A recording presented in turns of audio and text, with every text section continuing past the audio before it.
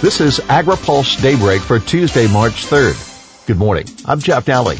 Here's today's headlines. USDA concerned about lower insurance coverage.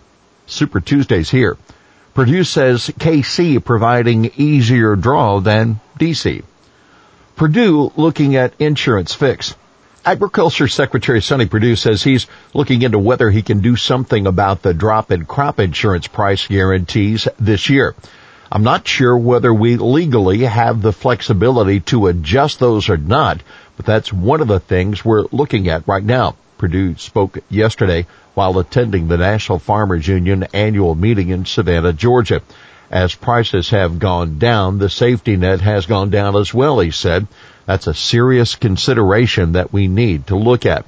The 2020 corn crop insurance price is $3.88 a bushel, down 3% from last year. That according to an analysis by the American Farm Bureau Federation. The soybean price of $9.17 a bushel is down nearly 4% from last year. Both the corn and the soybean prices are the lowest since 2016. The cotton price is 68 cents, 7% under the 2019 level. Now keep in mind, whether Purdue has the legal authority to adjust crop insurance prices is one question.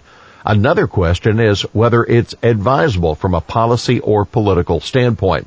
Some observers worry that it could undermine congressional support for crop insurance if USDA interferes with what is supposed to be a market-based program. Also, when insurance prices drop, premiums do as well. Last Senate Ag Committee member out of race. Super Tuesday's here. 16 states and territories, about one-third of the delegates needed to win the Democratic nomination, are up for grabs. We'll be watching to see how the rural vote goes.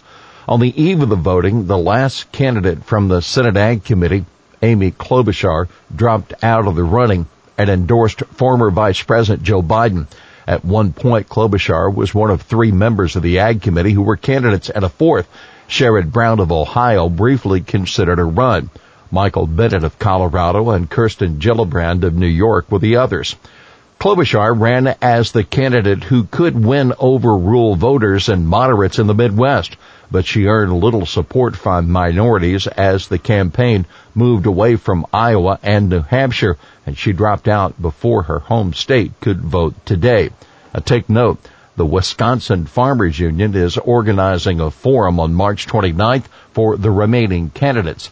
The Wisconsin primary is April 7th. Purdue defends ERS relocation as agency works to fill vacancies. Purdue says USDA is aggressively pursuing and recruiting candidates to fill vacancies at the Economic Research Service, which is about half of the 239 employees it had as of September 30, the end of the fiscal year 2019. In today's economy with unemployment, it's tougher to recruit people to federal government, Purdue told reporters in Savannah. Before, you would have thought people would have wanted a federal job. But Purdue argued it was also easier to recruit employees in Kansas City, home to new offices for the ERS and the National Institute of Food and Agriculture, than in D.C. Now keep in mind, House Democrats have been worried about staffing shortages across the department and plan to address that in Wednesday's House Ag hearing with Purdue. As of February 1, ERS had a total of 122 employees and NIFA 116. As of September 30, NIFA had 288 employees. The White House fiscal 2021 budget calls for a 27% cut of the ERS budget to $62 billion, enough for 187 employees, far below the 329 employees funded for the current fiscal year. USDA says it has well over 150 active recruitments in process for both ERS and NIFA. NFU changes leadership.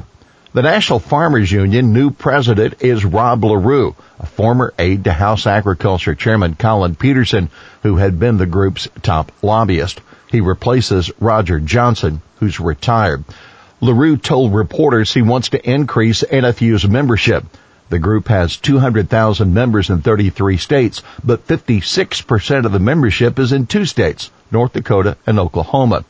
I think there's a lot of opportunity in a number of parts of the country, LaRue said. I think a big part of it is getting really out there and out in front on what we stand for. By the way, Perdue, who spoke to the NFU earlier on Monday, paid a lighthearted tribute to Johnson. He said, you know that he's even keel. He's kind, he's polite, he's mannerly, but he can sure write a mean letter sometimes. You can read about additional coverage from the NFU convention at www.agripulse.com. China researchers claim swine fever vaccine. Chinese researchers are claiming victory in the effort to create a vaccine for African swine fever, the virus that has decimated pork production throughout China. The Harbin Veterinary Research Institute of the Chinese Academy of Agriculture Sciences reports it has an ASF vaccine that is, quote, a solid step towards industrial application. The announcement out of China is just one of some recent breakthroughs reported. The American Society for Microbiology published results last month for a new experimental vaccine against African swine fever that appears to be far more effective than previously developed vaccines. China looks into gene editing but lacks regulation. China's Academy of Sciences and Academy of Agriculture Sciences is pushing to innovate with gene editing science, but the efforts still have little chance of producing substantive results, according to a new analysis from the USDA's Foreign Agriculture Service. Researchers are publishing dozens of papers on gene editing with CRISPR technology, but without clear regulation, scientists lack the ability to commercialize this research. Meanwhile, China's approval process for biotech traits, both for import and cultivation, remains opaque and extremely lengthy. China has pledged to make significant changes to the system under the new U.S. Trade Pact, but they have not materialized as yet. Here's today's He Said It. For a D effort, they get the world's biggest trophies. Lobbyist Bruce Mehlman speaking at the National Anti-Hunger Policy Conference about the awards that trade and advocacy groups give to members of Congress. He encourages the practice as a real smart lobbying tool. Honoring lawmakers can encourage them to support a group's issues in the future, even if their voting record hasn't been that strong, he said.